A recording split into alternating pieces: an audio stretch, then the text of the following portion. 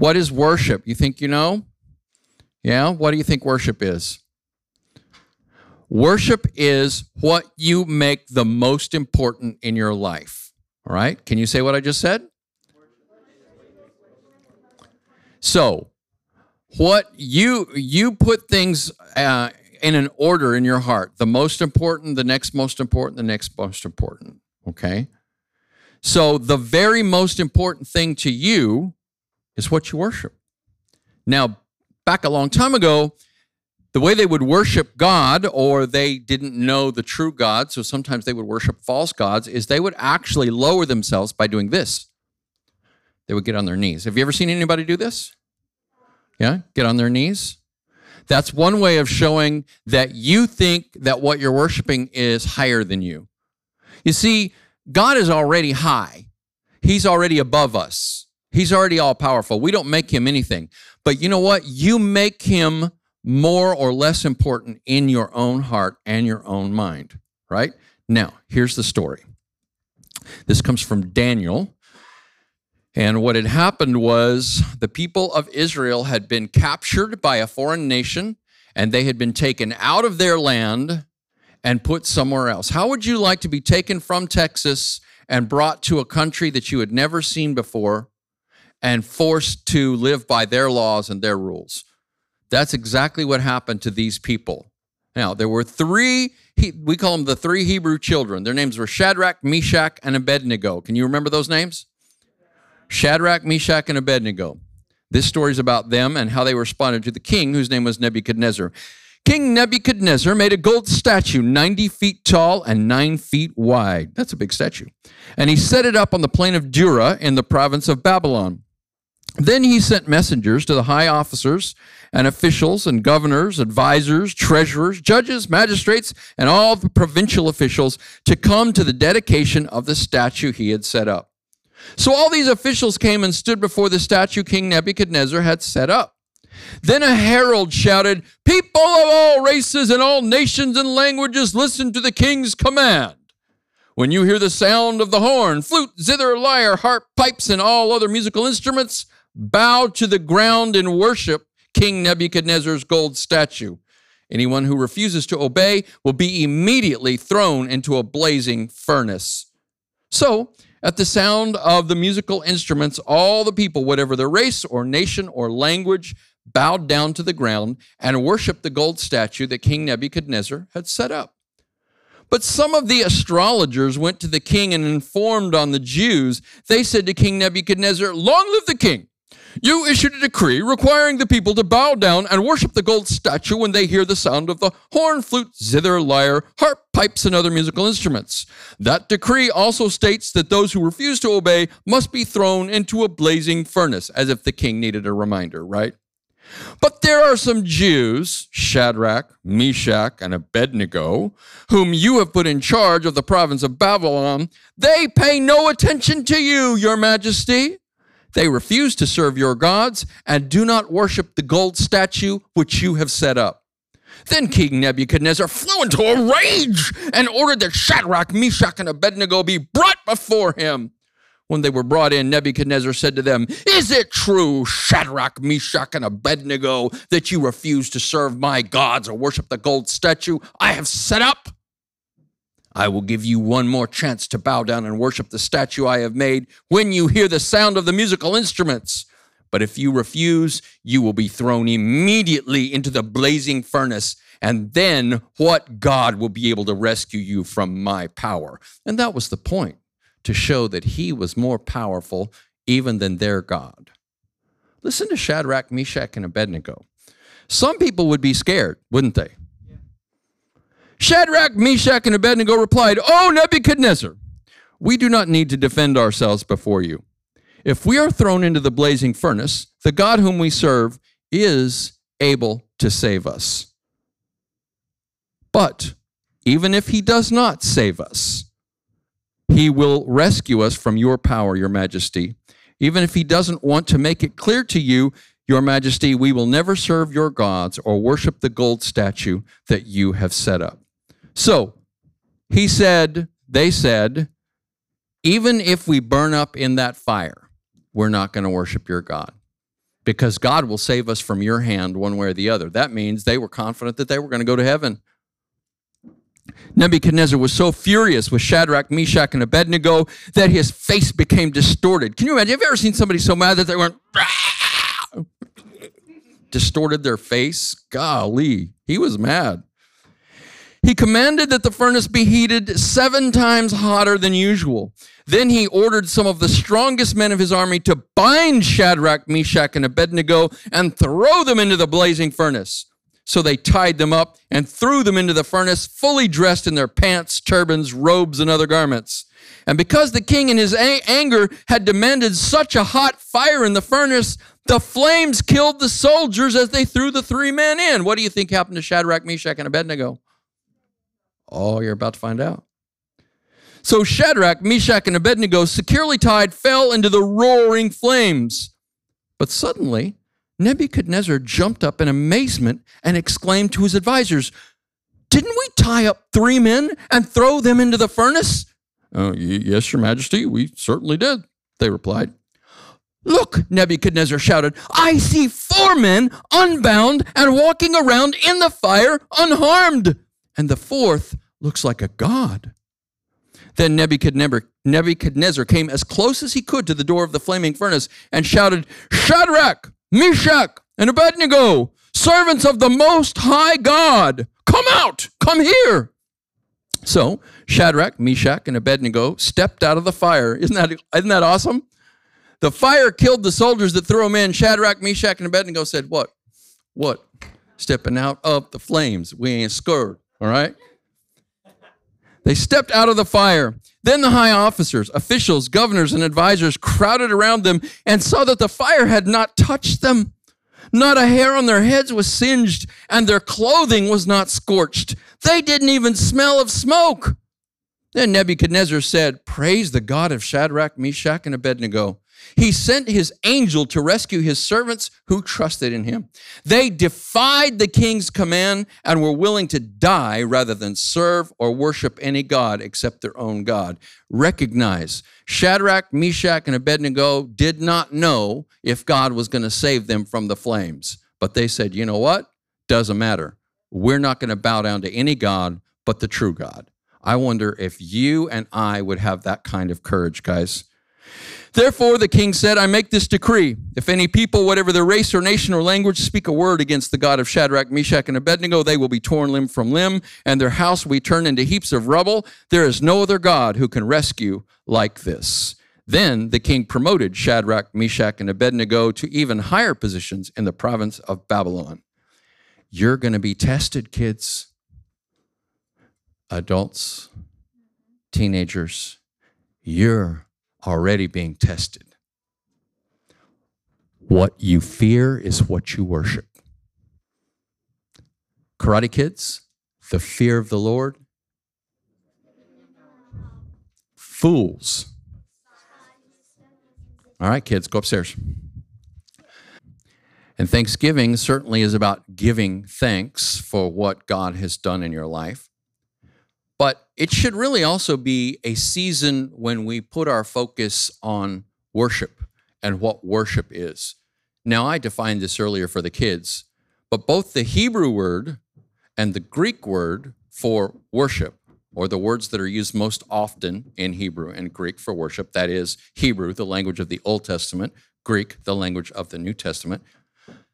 The word is different in Hebrew and Greek because they're different languages, but each of those 2 words mean the same thing. It means to bow down. So it's a very concrete idea.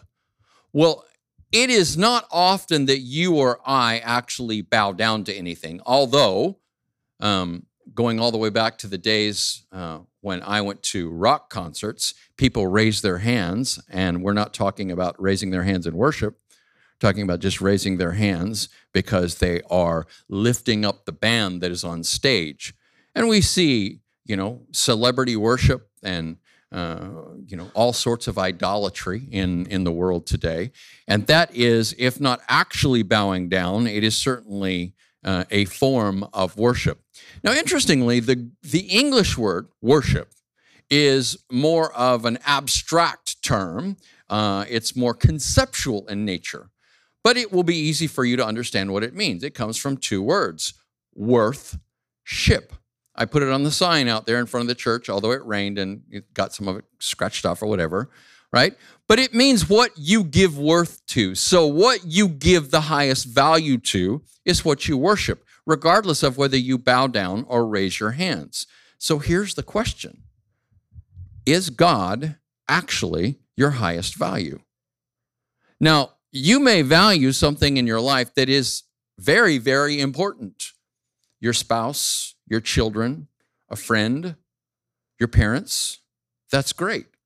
But you're going to have a better relationship with that person if you put them below God in your estimation, in your value system. You have a value system. You're running it all the time, every day. You have to decide constantly what is more or less important to you. Sometimes you apply logic and reason to that. Sometimes it's just a feeling. Some of us are more emotional people, so we kind of go with our gut, all right, or our heart or whatever.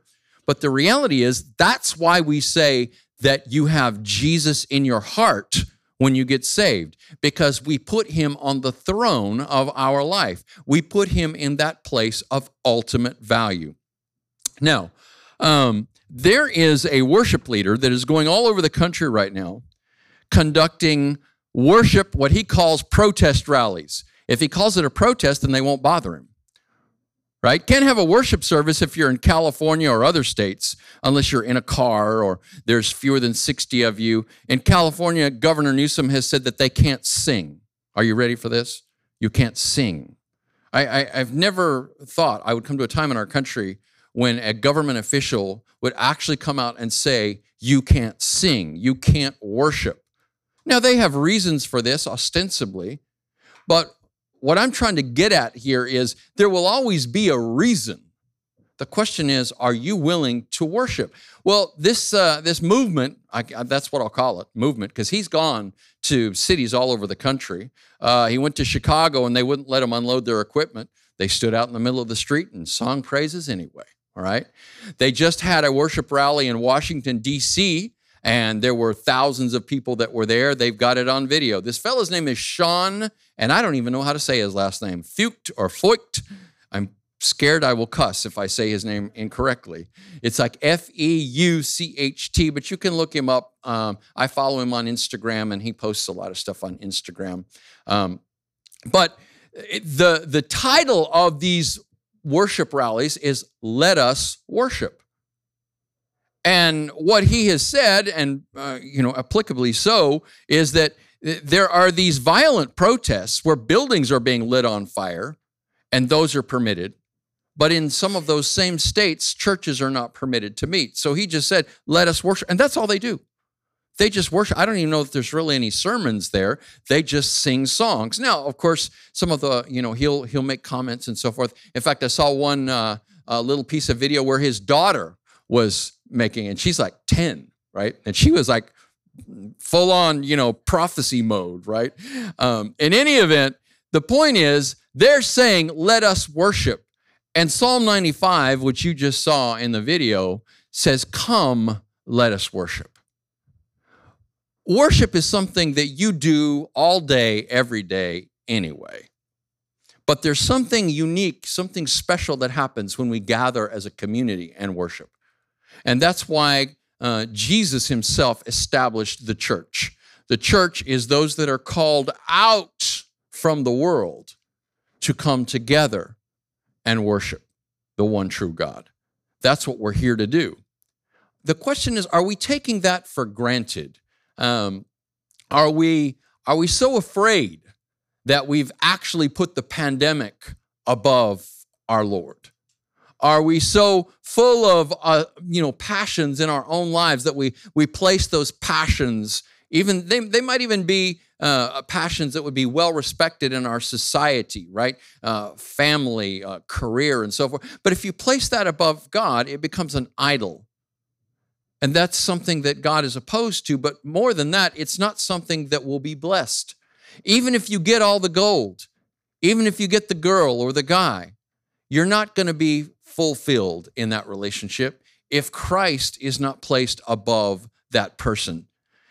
there is a challenging scripture in Hebrews that actually quotes the other side of Psalm 95. You just saw the positive side of Psalm 95 up there on the screen, but Psalm 95 has a warning in it as well. It's not just come, let us worship and bow down to the Lord our God, our Maker, right? He is our shepherd. He shepherds us. But then it goes into a warning, and I'm going to read this in Hebrews chapter 3. This is the New Living Translation that I'll be reading from, which is the translation I read from earlier. And so, dear brothers and sisters who belong to God and are partners with those called in heaven, think carefully about this. Jesus, whom we declare to be God's messenger and high priest. For he was faithful to God who appointed him, just as Moses served faithfully when he was entrusted with God's entire house. But Jesus deserves far more glory than Moses, just as a person who builds a house deserves more praise than the house itself. For every house has a builder, but the one who built everything is God. Moses was certainly faithful in God's house as a servant. His work was an illustration of the truths God would later reveal. But Christ as the Son is in charge of God's entire house, and we are God's house, if we keep up our courage and remain confident in our hope in Christ. That is why the Holy Spirit says, and now it quotes the bottom half of, this is the author of Hebrews, quotes the other half of Psalm 95. Quote, today when you hear his voice, don't harden your hearts as Israel did when they rebelled, when they tested me in the wilderness. There your ancestors tested and tried my patience, even though they saw my miracles for 40 years. So I was angry with them, and I said, their hearts always turn away from me. They refuse to do what I tell them. So in my anger I took an oath. They will never enter my place of rest. Now for them that meant the promised land. Be careful then, dear brothers and sisters. Make sure that your own hearts are not evil and unbelieving, turning you away from the living God. You must warn each other every day while it is still today, so that none of you will be deceived by sin and hardened against God. For if we are faithful to the end, trusting God as firmly as when we first believed, we will share in all that belongs to Christ. Remember that it says, and now it quotes Psalm 95 again, today when you hear his voice, don't harden your hearts as Israel did when they rebelled. And who was it who rebelled against God, even though they heard his voice? Wasn't it the people that Moses led out of Egypt and who made God angry for 40 years? Wasn't it the people who sinned, whose corpses lay in the wilderness, and to whom was God speaking when he took an oath that they would never enter his rest? Wasn't it the people who disobeyed him? So we see that because of their unbelief, they were not able to enter his rest. Don't be like them. You see, another way of looking at this is what you worship is what you believe in the most. And when you misunderstand faith, when you misconstrue it as feeling, you will find that your feelings change. They change over time. Some people's feelings change rapidly throughout even the same day. Good day, bad day, good day, bad day. Love God, not so much now, right? So if I look at my life and the things that are going on in my life, and if there are challenges in my life, and I assume that that means that God isn't taking care of me, then that could, if my faith is a feeling, cause me to feel distressed, concerned, maybe even angry, maybe even contemptuous toward God. And there are those who have turned away from their faith in Christ because of bad things that have happened in their lives. And this is the reason why I went all the way through 1 Peter. 1 Peter is a letter that addresses suffering. The Apostle Paul said that we must go through many trials and much suffering before we enter the kingdom of God. You're not going to escape suffering. This is a fallen world, period. It's just not going to happen. Now, we can be surrounded by God's protection. I sent out Psalm 91 to my group. I have a group that I send scripture to every day. If you want to get in that group, you can text the word, THEWORD, the word, just one phrase, the word, to 94000, and you can be added to that group. But I sent them Psalm 91 maybe a couple days ago, right? And There's a person in our church, a family actually, that is going through a significant challenge right now when it regards health. And they reached out to me, and I've been praying for that family. And I texted this person back, and I encouraged them to read Psalm 91. Psalm 91 is a very, very powerful promise that we can be protected if we put our trust, if we put our full hope in God, if we remain with Him and in Him. In fact, I like Psalm 91:1, and I memorized it in the wake of 911 because it reminded me, right? Psalm 91:1, 911, right? He who dwells in the shelter of the Most High will rest in the shadow of the Almighty. I know that's not gender neutral, but that's what the original says. It's not a mandate for men. It means those who will shelter in the presence of the Most High. They will be protected. They will remain in the shadow of the Almighty. That's what I want to do all the time. So, as a pastor, people share their problems with me often, and it can become a burden if I try to solve that problem myself, because I can't blow and make COVID go away. I don't have all the money in the world to drop a certain amount of money in everybody's account, and I can't make all your relationships go well, but I can pray. More than that, rather than just crying out to God and hoping something happens, you know what I do? I trust Him. I believe Him. I believe that He is good. I believe what His word says, not what seems to be. So when you look around you, you can see lots of bad news. But if you trust the Lord, you understand that He is the same. That very book of Hebrews that I just read the passage out of in chapter 13 says that Jesus Christ is the same yesterday, today, yes, and forever. I believe that's verse 8. Jesus doesn't change. God's still on the throne. Jesus is either Lord or He's not Lord, and your circumstances don't alter that fact. Things may be blowing up in your relationships right now. Your finances may be falling apart. Things may be difficult right now. You may be facing a need for shelter. You may be facing a need for a job. You may be having trouble with your significant other or with your kids or whatever. But God hasn't changed, not a bit. That's where your hope needs to rest. And so yesterday, there were 3 significant prayer requests that were offered to me, and I was concerned about all of them, and they kept rattling through my mind. But, I just had and continue to have confidence that God is actively involved, and He is going to resolve those situations. When you ask me to pray for you, I will pray for you, and then I will trust the Lord. And you may trust the Lord with me, and that will help you far more than me doing it alone. But I'm going to trust the Lord in your behalf, and I'm going to believe that He's going to heal you, and He's going to help you, and He's going to resolve your situation, and God will act. Amen? See, some people don't have faith because they're too focused on this world and too focused on sight, right? These are the people that would say, well, I'll believe it when I see it.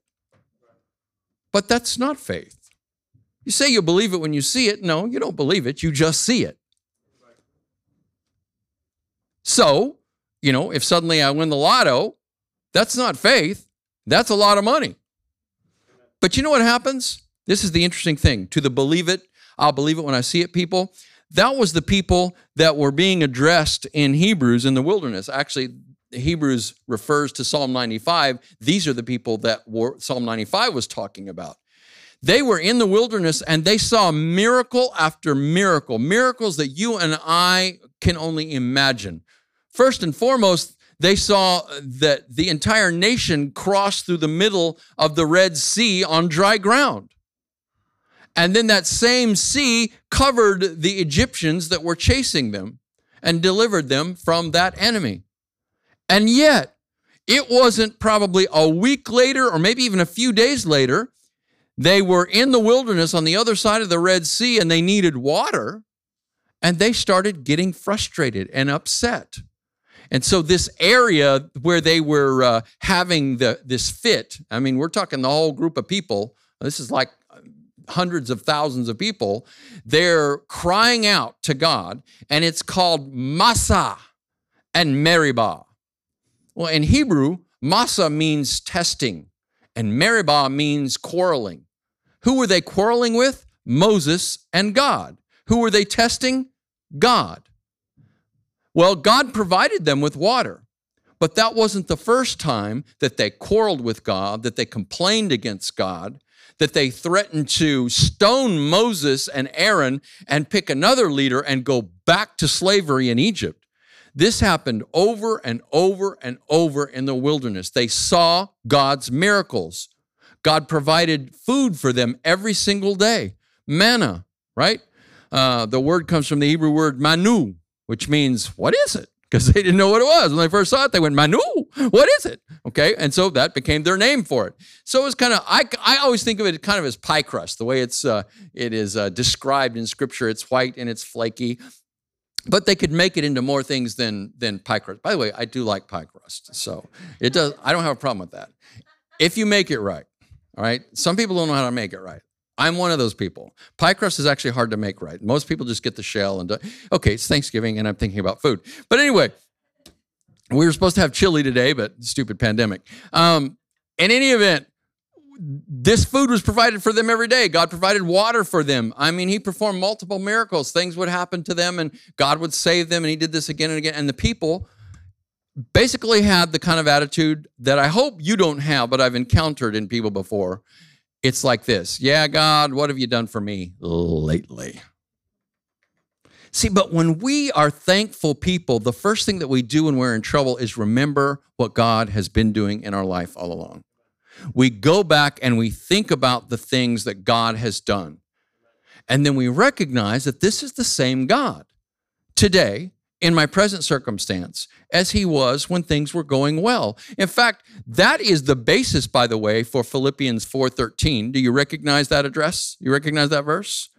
I can do all things through Christ who gives me strength. You heard that verse? This is what Paul said before that. He said, I know how to get along when I have much or when I have little. He wasn't just talking about when he was in trouble. He said, I need to trust this same God when I have a lot. Because you know what happens? And I've seen this happen again and again. People get great provision. They get a raise at their job, get lots of extra money and whatever. And all of a sudden, their faithfulness toward the Lord is real sketchy. You know why? Because they wanted God to help them. But now, oh, I got the money. I got this. I got a house. I got a spouse. I got this. Oh, yeah, of course I still believe in God. No, you presume. So what I hope is that if you're in that situation where you're being abundantly provided for, that what doesn't happen is that God has to take that away from you to remind you who you need to rely on. We need to rely on the Lord perhaps even more in abundance than we do in the absence of resources. We're often, if we have any faith in the Lord at all, we're forced to say and cry out to the Lord when we're having difficulty. But you know, the Lord will bless you. And when he does, you've got to trust him even more. Right? If you get some money coming in, the first thing you shouldn't be thinking of is, oh, what stuff am I going to buy? Right? Or soon enough, you'll be out of money. You need to be asking the Lord what he wants you to do with those resources. Amen? So we need to trust him at all times in all things. In fact, that's, I had the kids when they were down here quote that verse earlier, Proverbs 1:7, the fear of the Lord is the beginning of knowledge. Fools despise wisdom and discipline. But the other verse that among the first two that they have to memorize, actually the other verse is two verses, passage, is trust in the Lord with all of your, and do not lean on your own. Here's the part I wanted to get to. In all of your ways, acknowledge him. In how many of your ways? All of your ways, acknowledge him, and he will direct your path. He will give you direction for your life. You don't decide where to go. This is our problem.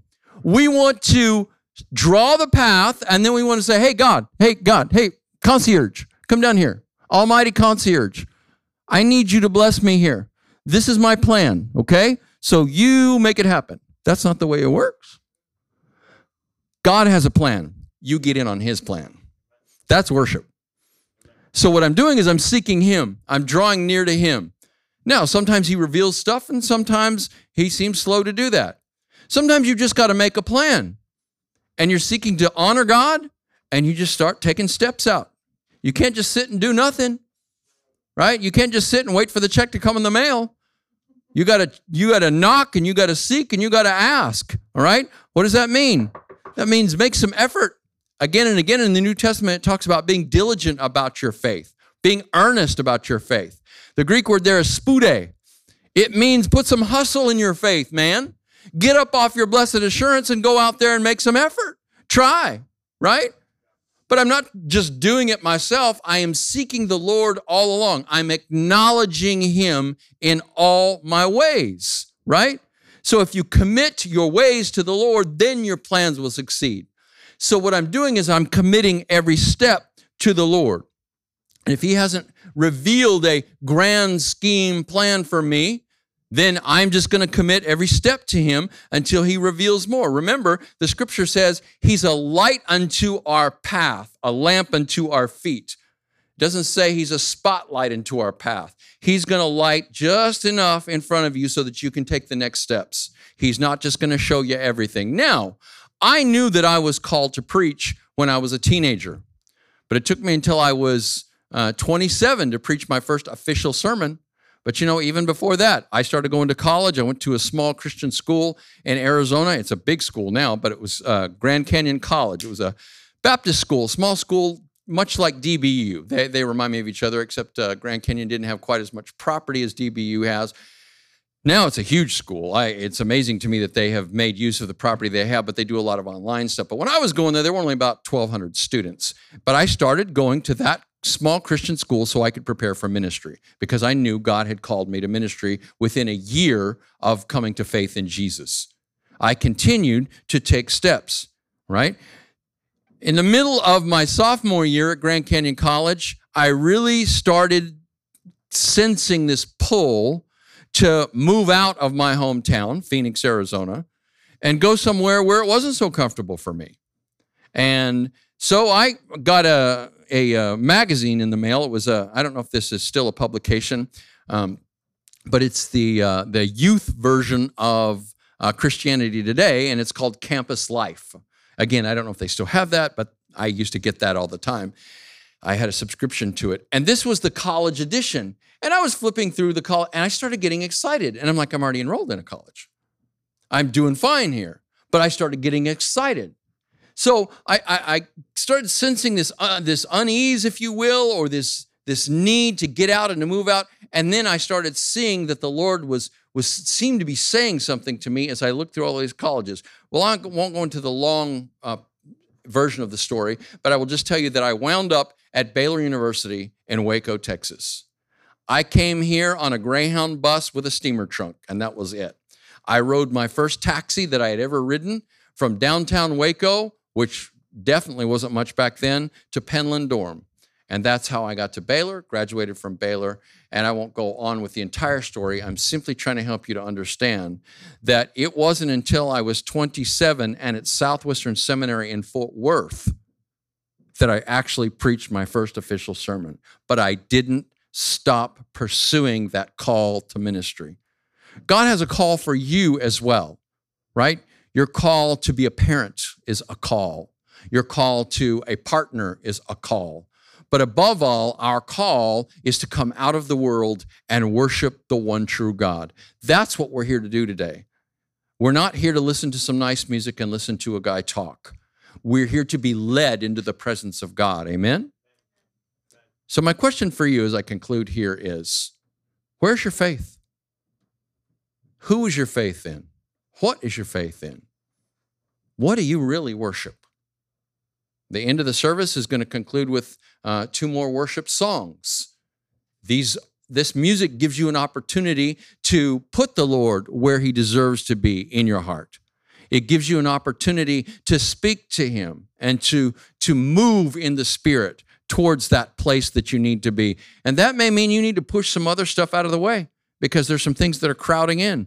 Those might be fears, they might be passions, but you need to push them out of the way and put the Lord above all other things. It's really just as simple as that. Jesus was speaking to a woman one time. This is a passage in John chapter 4. Sometimes the story is called the woman at the well. He was at the well of Sychar in Samaria, Jacob's well.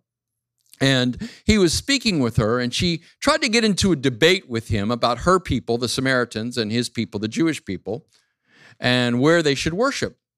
And Jesus responded to her and said, true worshipers must worship God in spirit and truth. That's who God is seeking. He's seeking worshipers that worship him in spirit and truth. It's not here, it's not there. It's those who worship him in spirit and in truth.